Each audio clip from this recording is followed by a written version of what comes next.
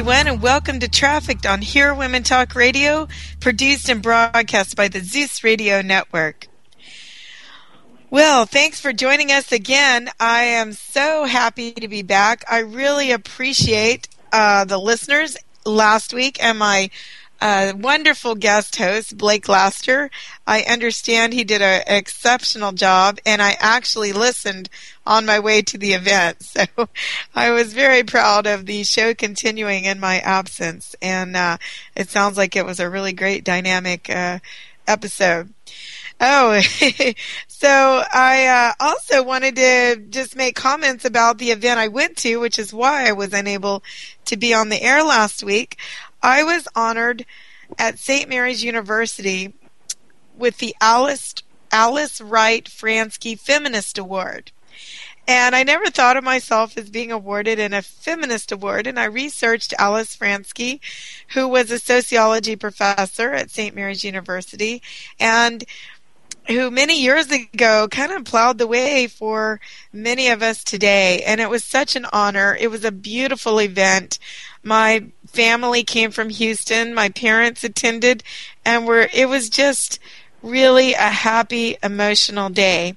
And I want to just give a wonderful shout out to St. Mary's University, the President's Peace Commission, the Alice Wright Fransky Committee that selected the recipients. There were multiple recipients, as well as hosted a wonderful day. Thank you so much, Leona Planch, Diane Dusterhoff, and many of the others, Monica Cruz, and the students and faculty that made this possible. It was quite inspiring, and well, many of the times, as one of the professors said, you take a moment and you celebrate, and then you move forward to do the work you were doing that got you noticed. And that really happened that day. And I'll explain in a little bit of detail why this was so amazing.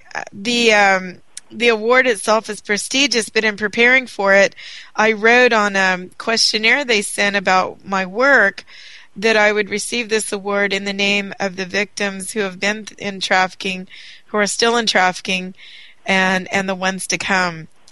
And I specifically pointed out a client of mine who you've heard me mention many times, who was in detention, and she had been held there almost a year, yet the second one I had worked on in that same facility, worked on her case. And that day, March the 3rd, was actually her birthday. And so in my heart, I was receiving it in her place.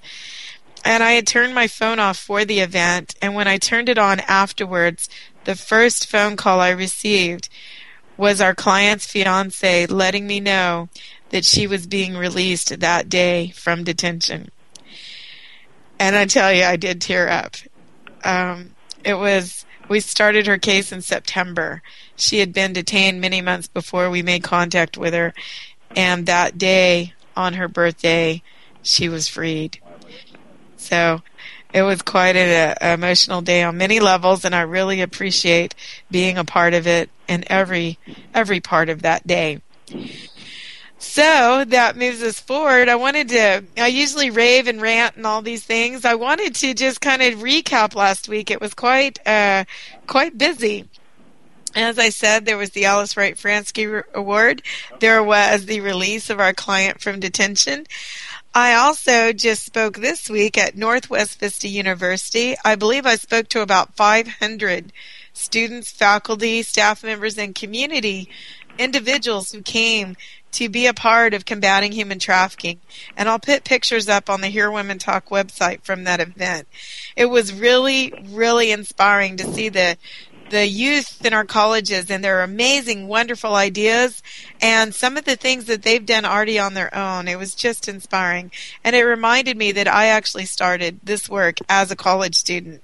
So I have hope that in the near future we will really be putting a dent into this crime and protecting the victims. I also was invited to speak at Girls Inc., a wonderful organization I've just been made aware of who focuses on girls in the middle to high school age, and they have this great motto. It's strong. Their motto teaches or empowers girls to be strong, and smart. Who would have thought? Strong and smart. And I really enjoyed speaking to them and understanding what their program was. And then the girls themselves, middle and high school girls, had amazing questions about human trafficking and how to prevent them. So I want to give a nice round of applause to Rhonda Williams, their president, and to their MVPs, which were the young girls who made this event possible, and to Bexar County District Attorney Susan Reed, who was a co-presenter with us that night. And then I also want to give an update to any of those around the San Marcos, Austin area. I'll be speaking at Texas State University this evening.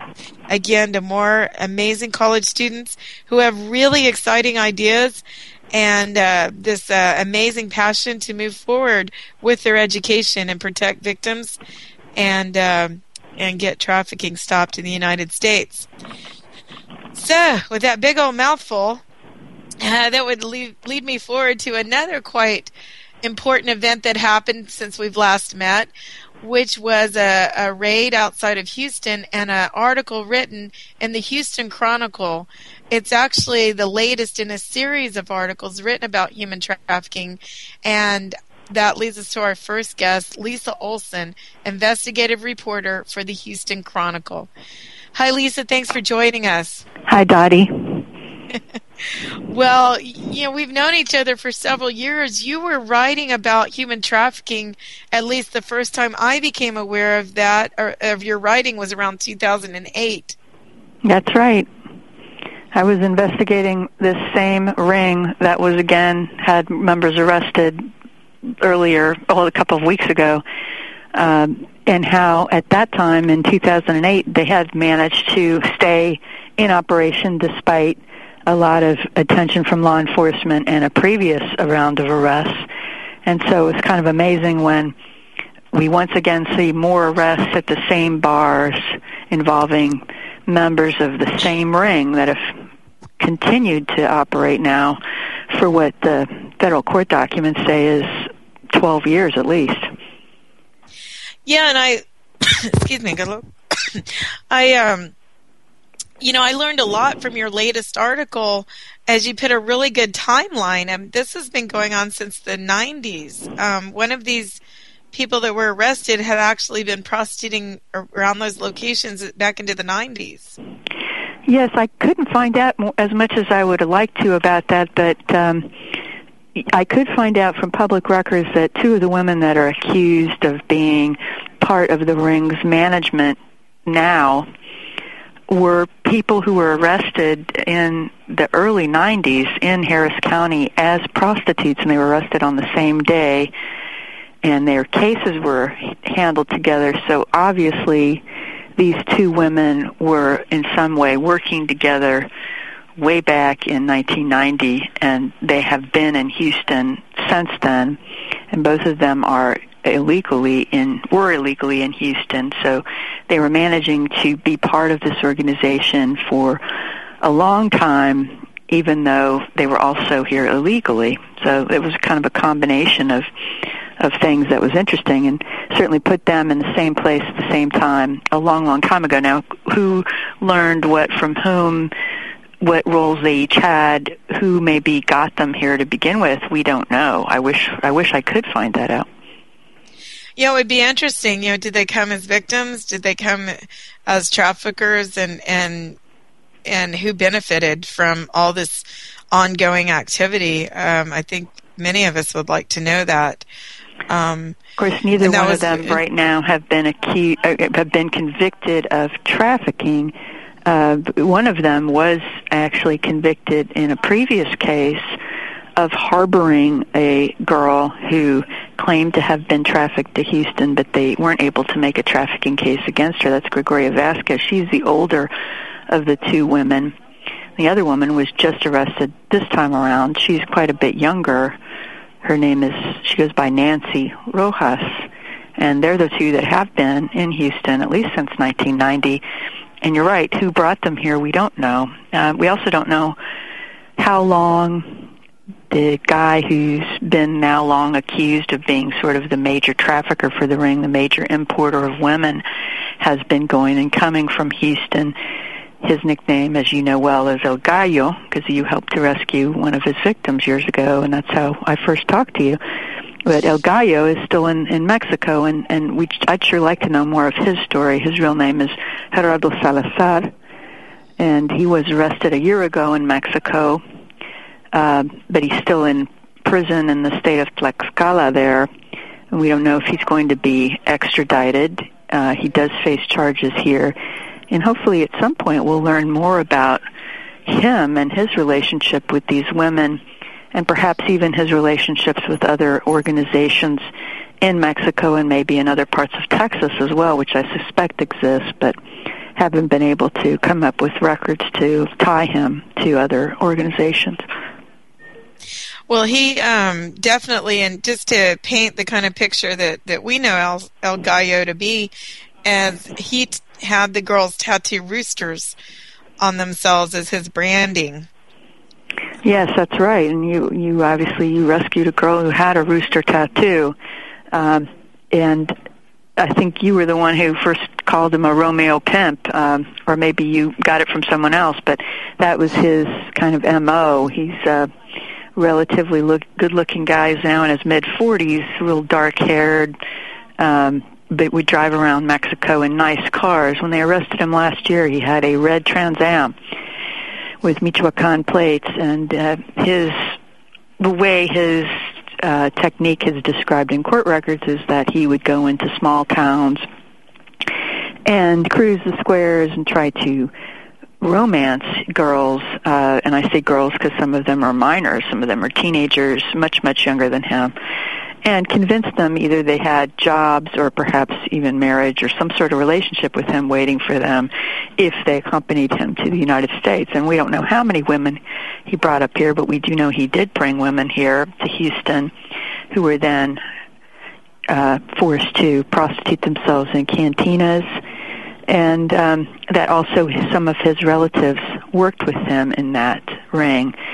There's different information now about where he's actually from originally. We know he had property in a couple different cities in Tlaxcala and also in Mexico City, and some of the Mexican press has written about cities in Tlaxcala where he's known to have lived as being centers for human trafficking rings. And so he seems to be part of a culture of corruption that exists in some small towns in that region, and who he's connected to in that region and whether he's connected to larger drug trafficking groups, which is likely, is something I still would like to find out more about. We're going to take a quick break right now, and then we're going to come back and talk more about what occurred in Houston in the last week. So thank you, and we'll be right back. Hold on, and we'll get the rest of the story. This is Dottie Laster for Trafficked.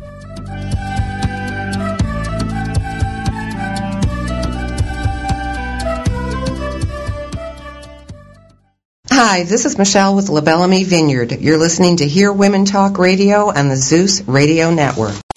You're tuned in to Trafficked with host Dottie Lassiter on Hear Women Talk, produced by Zeus Radio Network. We welcome your questions or comments. Call in at 646-652-2071 or post your comments on the chat line at hearwomentalk.com. Again, our call-in number is 646-652-2071. You may also listen to the live broadcast over your phone at the same number. That's 646-652-2071. What's that on your computer? Nothing. I know he's having an affair. I just can't prove it. She gets weird phone calls all the time. I wonder who she's talking to. Do you know what your spouse is doing on his computer or her cell phone? If you want to know, do what the private eyes do. Talk to Steve Abrams of AbramsForensics.com. Steve is an expert in computer and cell phone forensics and a highly regarded attorney. He's the private eye go-to guy, and he's your guy too. So if you want to know what your spouse or anyone is doing on their computers or cell phones, talk to Steve at AbramsForensics.com. That's AbramsForensics.com. Or just click on the Abrams Forensics banner ad on Hear Women Talk. And for a free 15-minute consultation, use promo code Zeus. Hello, Hear Women Talk fans. Are you ready for a vacation? How about a Carnival cruise? When you're ready to get down or relax and be pampered. Yes, Mom. Let me get your fresh towel. Or escape to a romantic hideaway.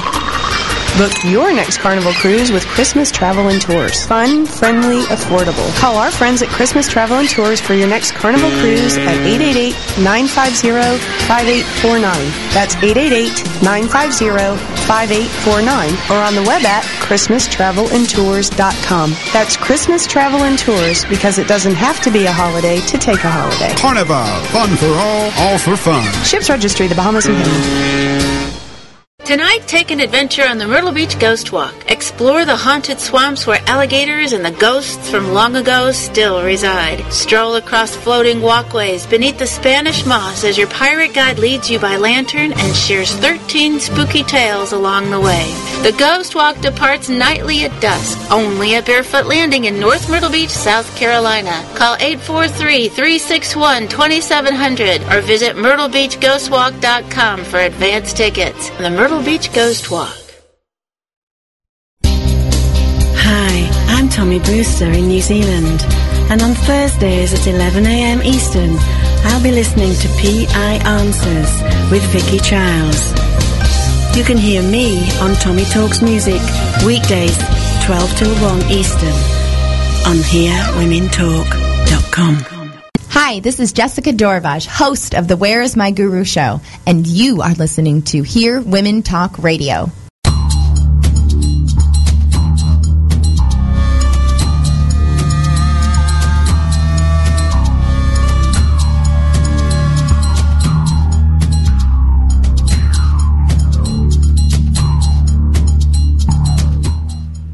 Hello, everyone, and welcome back to Trafficked on Hear Women Talk Radio, produced and broadcast by the Zeus Radio Network.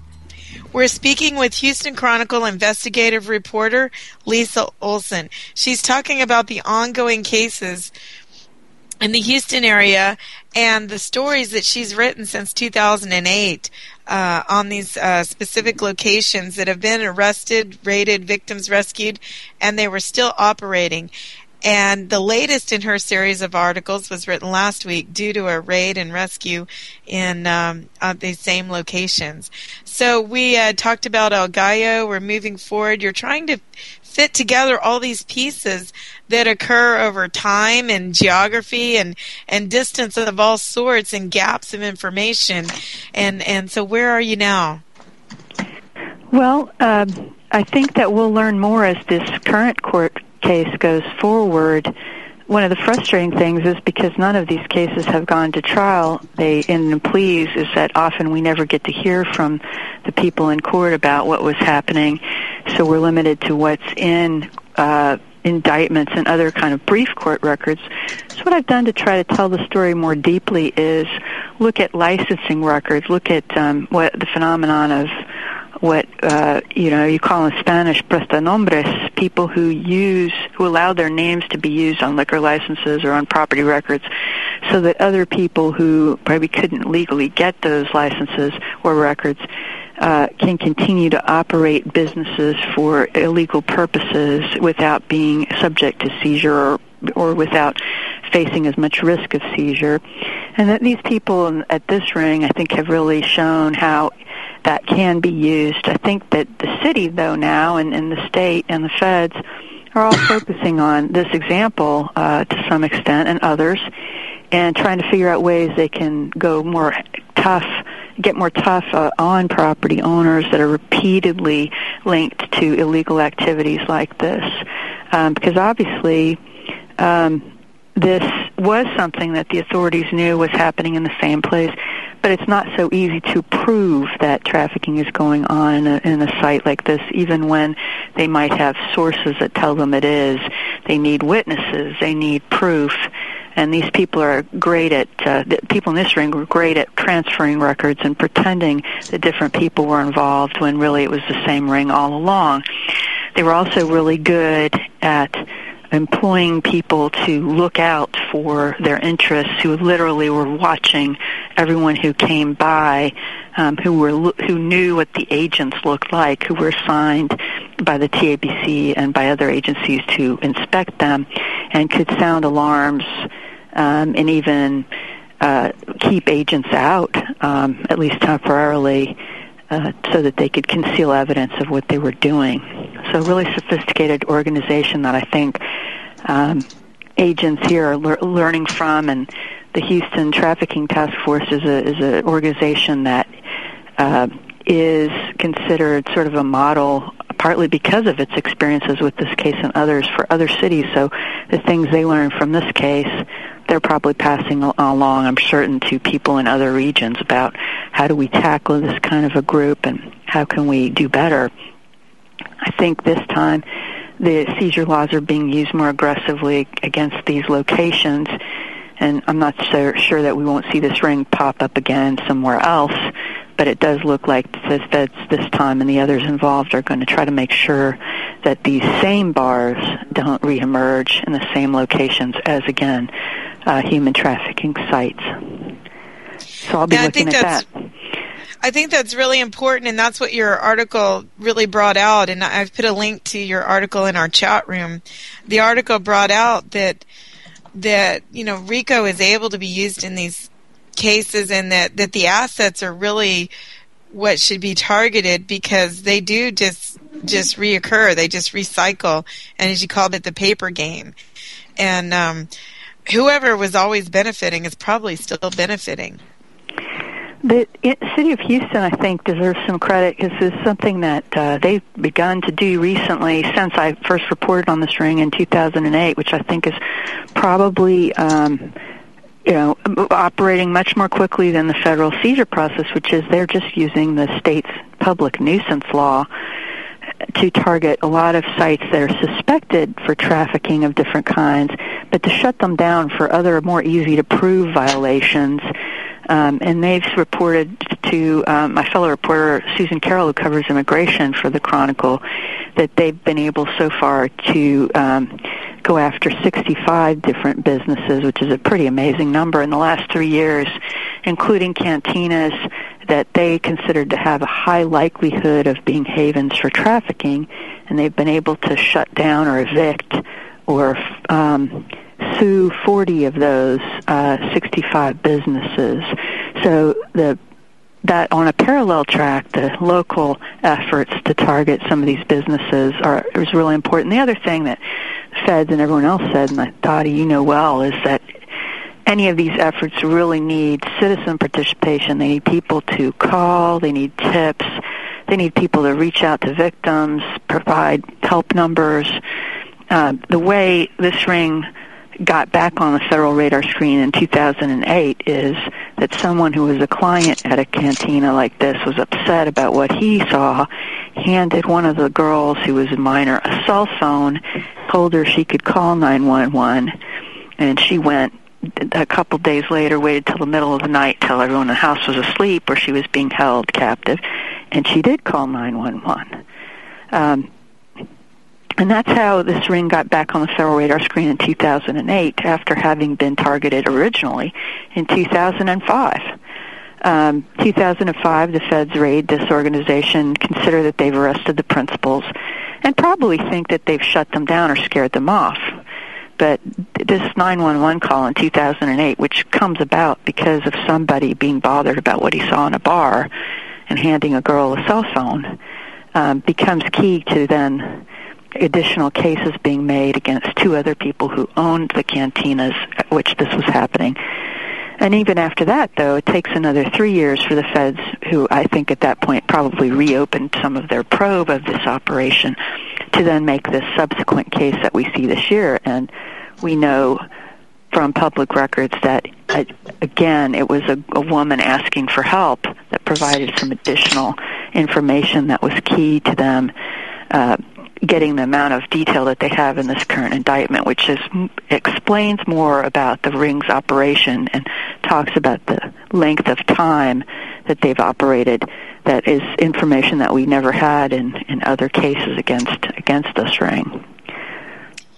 And that is really key, because they can operate in this vacuum of impenetrability. I mean, really, it's just like they can operate in the open. The sign tells you exactly what's going on there. Many people drive by. It's right by the Port of Houston. And yet, when we get one lifeline, when we get one community person that understands what's going on, it can change the world. In that case you talked about where she called, those cases led to how many victims? It was an amazing number. Well, that actually, the one I'm thinking of in 2008 where she called with the borrowed cell phone, that led only to her rescue because she was in a house by herself. And that was an amazing kind of story because this is a girl who had no education, who was very young, and when she called 911, she didn't really even know who she was reaching out to. She didn't really know what 911 was. Luckily, the Seno City Police Department has a Spanish-speaking folks, and they're able to keep her on the phone. They're trying to use the GIS system, the 911 system, to locate her because she does not know the address of the house where she is. This is the kind of person, this is what trafficking, I think, the people who perpetuate trafficking rely on, is that the trafficking victims are so cut off from their own support systems. They know so little about the place where they are that they don't even know how to ask for help. So even when this girl has the phone, the 911 call information, she's really unable to even give her rescuers basic information about where she is or how to find her. So the first effort to find her fails because she ends up having to hang up before they find her. The other people in the house wake up. They tell the police that are looking for her a lie. They go on to the next house. And it's not till she tries again that they do find her and they do liberate her. And she does talk about being used in other cantinas, but in that initial effort, they only arrest the people who have held her captive, and it's a small police agency acting in that case, helping her. It's not the task force case. It's an arrest made in the moment. And other people aren't rescued at that time. But I think what that does do is it opens the door to a renewed federal investigation. They don't tell us, why they started investigating again in 2008. But, it seems pretty likely that it had something to do with that 911 call. So they reopened the federal investigation, and they do say that they recently were able to rescue 9 more women in this latest round of arrests. And then in the other case that was coincided with that, I believe it was the Salazar case, they did rescue 120 women. Is that correct? Back in the year the original case was made against this ring, there was a separate case that involved a different ring of Salvadoran nationals that was arrested in a really huge raid of 2 different bars and 2 different restaurants on the same night. That was a very high volume operation with lots and lots of women involved, and they were able in just one night of coordinated raids to rescue more than 100 people in Houston from those locations. And those were not in the port area, but on the northwest side of Houston, off Hempstead Highway mostly, right around there. And those folks were primarily Central American women, and that's considered to be the largest sex trafficking case, or some of the women were not used as for prostitution, but they were physically molested in different ways and forced to work against their will. So sex trafficking case was considered the largest one on the mainland United States because it's over the number of victims rescued, which is over 100. And that's called the Mondragon case. It doesn't have anything to do with El Gallo. It's a different ring, but the original arrests of El Gallo and Mondragon happened the same year, which put a lot of stress on what was then a very new human trafficking task force in Houston. They were brand new, and they made these 2 big cases almost at the same time, which was pretty amazing. Well, thank you so much. We have to move forward now, and I really appreciate you bringing light this story, and I hope we have you back again soon when we talk about more issues in trafficking. Okay, this is Dottie Laster. All right. You're welcome. This is Dottie Laster for Trafficked.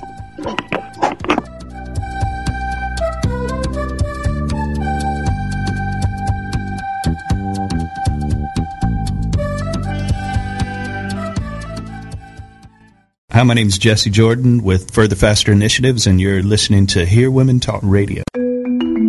Hi, this is Deb Coletti, the host of The Deb Coletti Show. Join me at my new time, Wednesday, 1 p.m. Eastern Standard Time on Hear Women Talk Radio Network. This year brings a whole new lineup of guests, fascinating women and men sharing their journey to a life on purpose. Unscripted, uncensored, but always entertaining. Tune in to The Deb Coletti Show every Wednesday at 1 p.m. Hats galore.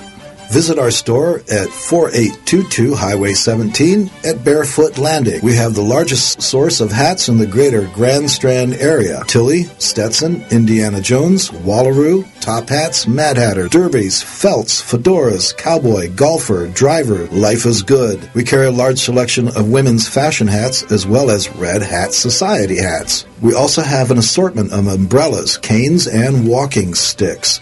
Hats galore, located at Barefoot Landing in North Myrtle Beach. We are the best source for hats in the Grand Strand area. Hats galore at barefoot.com. Hello, race fans. This is Jeff Gilder, creator of RacersReunion.com. When you're in Myrtle Beach, check out my favorite, the Caravel Resort.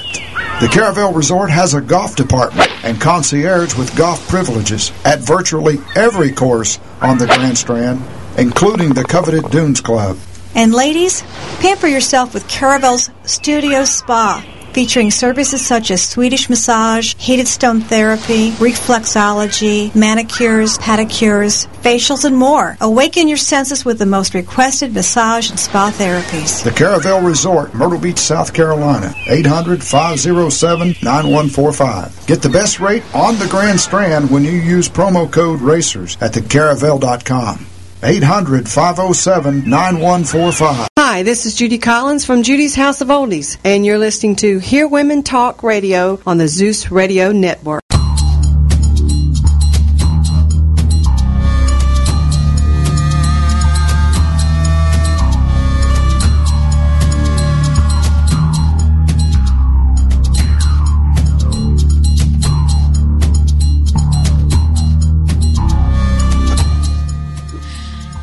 Hello, everyone, and welcome back to Trafficked on Hear Women Talk Radio, produced and broadcast by the Zeus Radio Network. Well, thank you so much, Lisa Olson, investigative reporter for the Houston Chronicle. I posted her story on the Traffic social site, and we'll put it in our group site as well. I hope you can take time to read it, as I'm sure you can see things like this in many cities around the United States. And I so applaud the law enforcement in Houston who did raid this establishment again, and then they keep doing what they are able to do to get this place closed, and I implore the community in that area to support law enforcement and to help the victims in any way possible. Now that moves us forward to our next guest, Rob Holmes. He's the founder and CEO of IP Cybercrime. You can get more information about him in our chat room or on our social site, or you can go to ipcybercrime.com. Rob first worked with trademark infringement cases at the age of 12. Wow, sounds like he was enslaved. While aspiring as a stand-up comedian in Los Angeles, he was employed at a premier intellectual property investigative firm. He found himself assigned to investigate a new breed of faceless perpetrators, online infringers. Ooh, I like that term. Well, and that's what brings him to us today. I've followed his blog, The Knockoff Report, and I see some parallels in what Rob does and what we can use from his experience to combat trafficking and to identify victims and even protect our children. Rob, welcome. Thanks for joining us today. Yeah, thanks, Dottie. I'm glad to be here. Well, I am so glad. You're a fellow Texan, although I know you work all around, and we've had some chats and some phone calls, and I've really enjoyed your company. But I'm also fascinated by kind of the parallel roles that we have, as I see you work in some of the cutting edge cases in your field. Yeah, it's nice. I kind of consider myself sometimes to be Forrest Gump. I just happened to be at the right place at the right time and rose to the occasion. That's a good term. I like that, Forrest Gump. Back in the 90s, I remember working cases. I remember one of our first internet cases was actually called eBay. we didn't know eBay was an auction place at the time or a marketplace. You know, it was just a website we were investigating. This is back like 95. But yeah, so it's neat stuff. That's so interesting because, well, you're doing something kind of parallel to what we do. You're in the same boat. I mean, you're cutting edge. You're learning as you go. There's not 1,000 cases before you. There's not a manual and a 6-day training on it. You're really having to bump and feel your way around. And in doing so, this field has grown. It's giant. It's lucrative.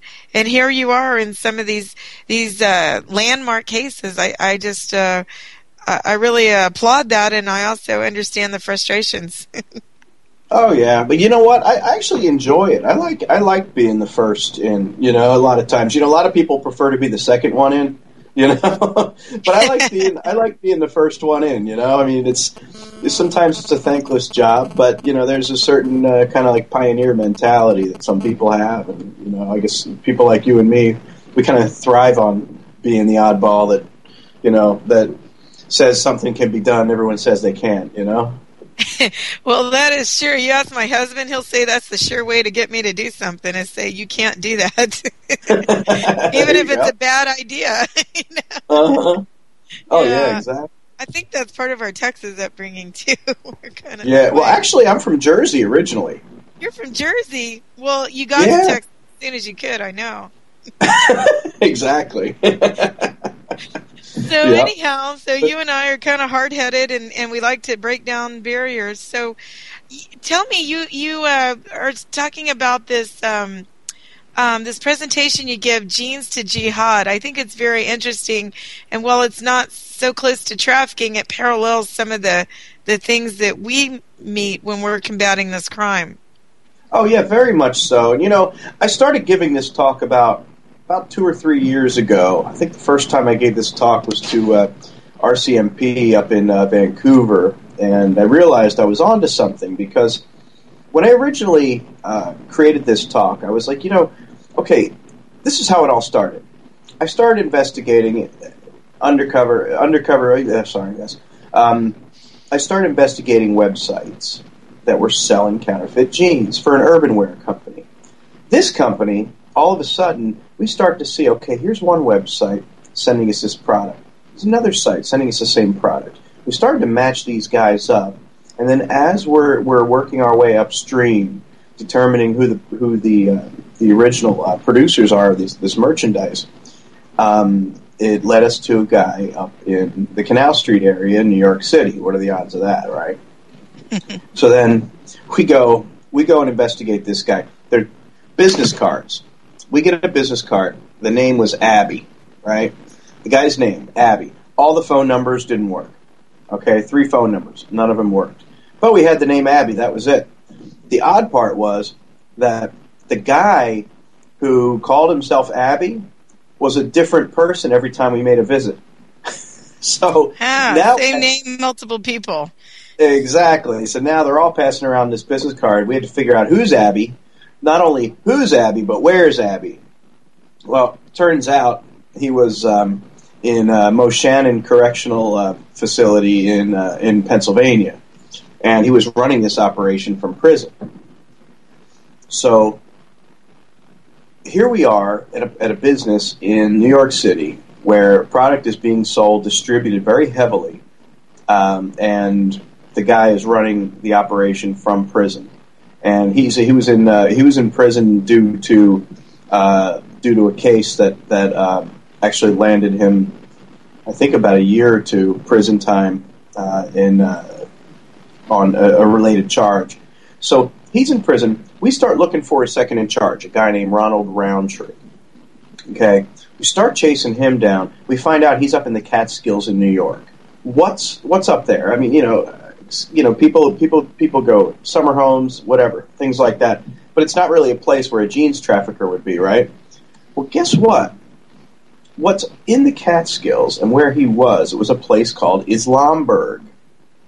Islamburg is a Muslim, what they like to call a hippie commune, like a place where religious people go and have and live a very calm existence. But there are machine gun towers, and about 300 yards walk or drive to get to anything that you can actually see. Wait, let me just draw this picture now. They're in the middle of nowhere, living a peaceful life with machine gun towers. Exactly. That's a red flag for a lot of things, don't you think? I would say so. And these guys are mean dudes sitting up there in these little towers. And this is where Roundtree was. The interesting thing about this is Lombard is known to the FBI as Al-Fuqra's headquarters. Al-Fuqra, a lot of these organizations, these extremist organizations, like Al-Qaeda. Well, Al-Fuqra is an organization that was started by a guy named Sheikh Jalani, Mubarak Jalani. Al-Fuqra is the terrorist name for a legitimate organization in the United States called Muslims of America's Inc. Muslims of America's Inc. is a corporation filed in New York State by Sheikh Jalani back in the early 80s. But it was really it was a way to legitimize their radical beliefs. So you have Al-Fuqra headquarters up in New York, and Mr. Roundtree dealing with all this. Sheikh Jalani, he was tied to the Richard Reed shoe bombing. He was actually the person that Daniel Pearl was going to visit right before he was beheaded. And it's pretty well known that interview was set up so that he could be beheaded. And that was the reporter that was the reporter that was beheaded on film that made news around the world. And that was one of the most disgusting videos I've ever seen. Sad, and it's probably one of the first ever viral videos as well. Let's we need to take a break, and I want to come back and take a break now and come back so we can carry on with this story. But what we've established here is you're working at a intellectual property case, knockoff clothes that wind up being tied to all these terrorist events that we know made the news, that we affected us all directly. So we'll be right back. This is Dottie Laster for Trafficked.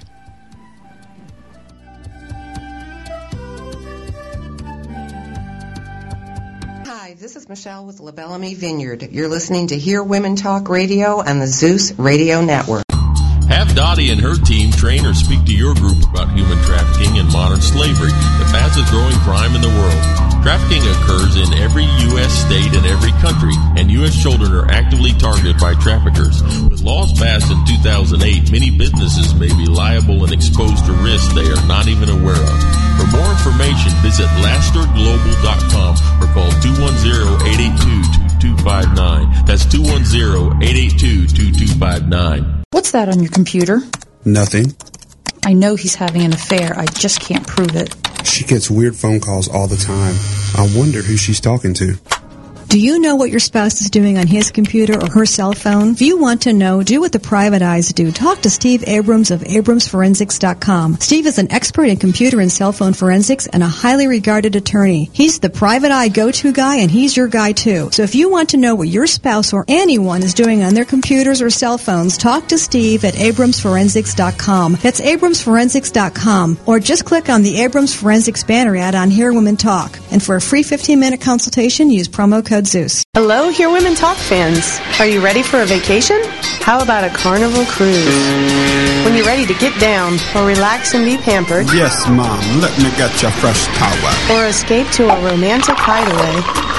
Book your next carnival cruise with Christmas Travel and Tours. Fun, friendly, affordable. Call our friends at Christmas Travel and Tours for your next carnival cruise at 888-950-5849. That's 888-950-5849. Or on the web at ChristmasTravelandTours.com. That's Christmas Travel and Tours, because it doesn't have to be a holiday to take a holiday. Carnival. Fun for all for fun. Ships Registry, the Bahamas and Panama. Hi, this is Jessica Dorvaj, host of the Where is My Guru show, and you are listening to Hear Women Talk Radio.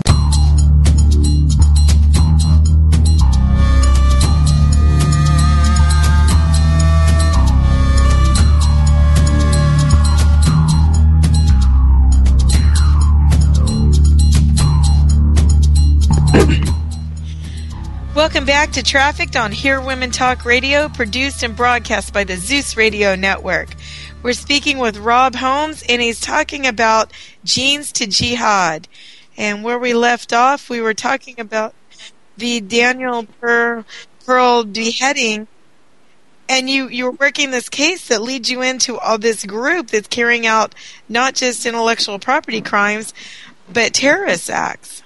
Yes, and the most interesting thing about this case was that it was a financing issue. These guys, first of all, the counterfeit jeans in the United States, that trade is funded and run completely by the Lebanese mafia, Hamas and Hezbollah. And these guys are using this kind of work, this kind of product to fund their other operations. It's very low risk, and I mean you don't get jail time very often yet, and it's not a very dangerous game. You know, with drugs, people shoot each other over. Very rarely you hear about people shooting each other over this stuff. Now, the interesting thing about this case, I mean, it just keeps on getting crazier because now this is a tale of two cities that Dickens wasn't intending. Okay, all of a sudden we're in this place up in New York City, right? Then we see, okay, wait, they're storing a lot of their product down in Virginia, in the Richmond area. So we check out this place called the Big EZ store down in Richmond, just in a warehouse district down there. Turns out it's within a moderate drive from a city called Red House, which houses the only other Al-Fuqra camp in the United States, called Holy Islamville. And Holy Islamville is another Muslims of America hippie commune with machine gun towers and everything.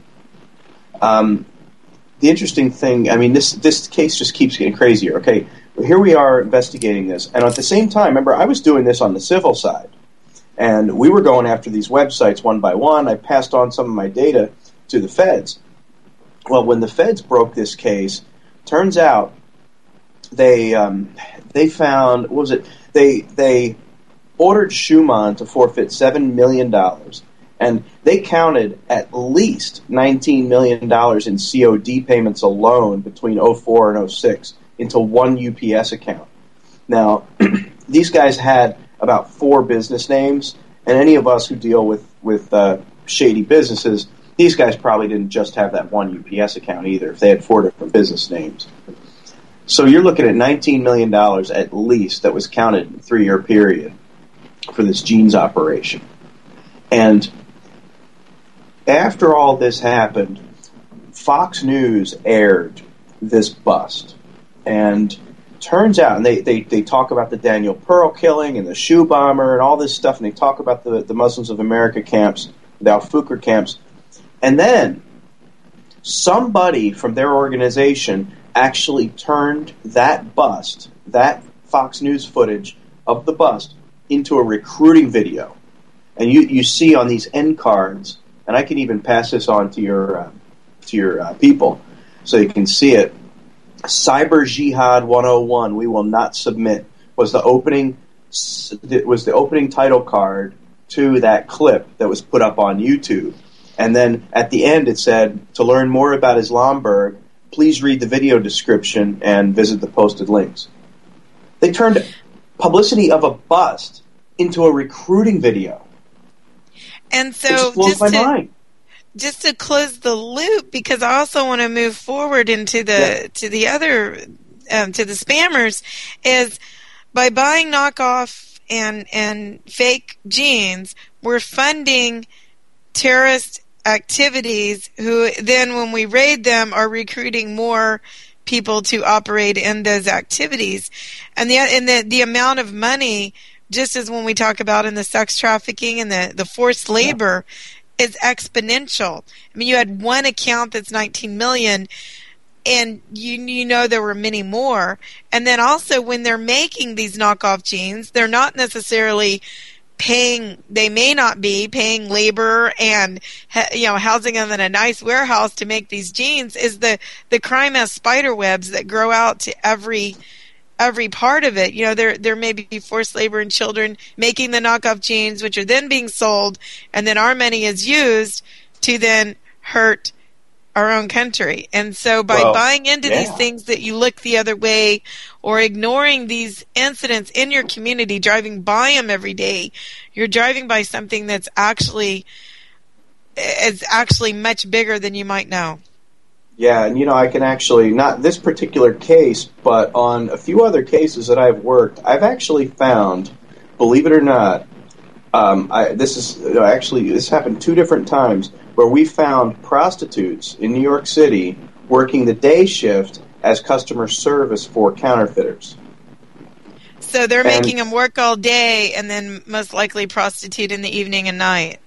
Yep, and this one particular operation, this guy, this was back about 3-4 years ago. This guy, he was a pimp and a counterfeiter, and his girls, he had girls working customer service by day, and he was pimping them at night.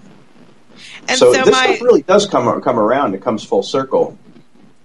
And what I always say, and especially when we're coming into a new case, as a consultant, I look around and say, are there other crimes going on? As I say over and over, these guys that would take humans and enslave them don't commit one crime, and they're not just hurting that victim, they're hurting the whole community that they touch, and that's such a good example.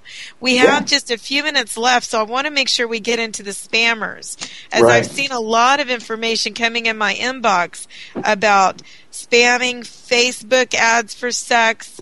I know Twitter, I've had some requests to my site to follow that look questionable. This internet opens this Pandora box of good and this thing that we're talking about, eBay. That's right. Yeah. eBay can be good, or eBay can be, as you started this case. So tell me about the spammer work that you do.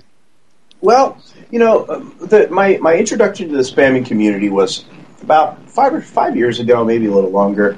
I was investigating a spam ring that was selling a mass amount of counterfeit watches for some of my luxury brand clients. And I started delving very deeply into the anti-spam community, or into the spamming community, and then, hence the anti-spamming community as well with other enforcers. And I started to realize, after I started befriending some of these guys, because, my business is intellectual property, but sometimes sawdust on your floor is very useful to someone else and vice versa. So I started befriending some of these anti-spamming guys in FBI and places like that. And I started to realize, wait, this same guy that I'm trying to identify is also spamming child porn, mortgage fraud, all this other kind of stuff. And child pornography it's on the rise. It's not like it's stopping. It's very sad. I mean, the mortgage was huge for a while in spam, and then luxury and watches that kind of hits around the certain times a year, and child porn is on its way up. And all these people who are spamming, they're just guns for hire sending out this spam. They don't care what they're spamming. So one guy, he may have one client that he's sending out these, 1 million emails for, counterfeit watches, and then for another client, he's sending 1 million emails for child pornography. Some kid in Budapest who's just, a complete victim. It's amazing, the network, and just to make a comparison about how easy this can be done, our radio show assisted in rescuing a victim from many, many states away with a phone call and email, and she contacted us through our chat room. So when you surround yourself with like-minded individuals, people that are carrying out a similar mission, you can do really, really positive things. But on the flip side, you can also sell 1 million images of child pornography, or 1 million opportunities to participate in whatever the crime is. And I think that is a short way to explain how these things are possible, and what it takes to disrupt them is to break into that and not be the like-minded person that goes along with it, not to turn the other way.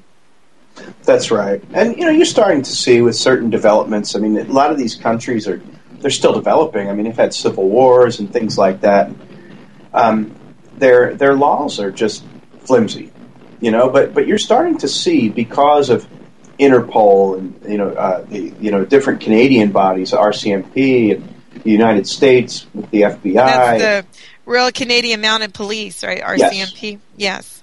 Yes, and with all these different people that are actually starting to organize themselves, as you know, Dottie, they're starting to organize themselves. They're able to communicate with the law enforcement in these developing countries a lot easier, and they're able to present their cases and referral packages a lot better, which is really nice. And we're starting to see places like Romania cooperate.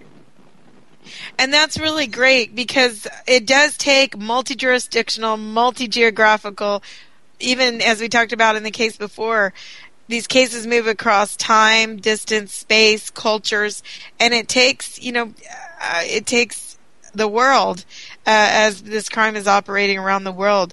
I really appreciate your talking to us today and letting us into the world that you're combating. Unfortunately, as always, we're out of time.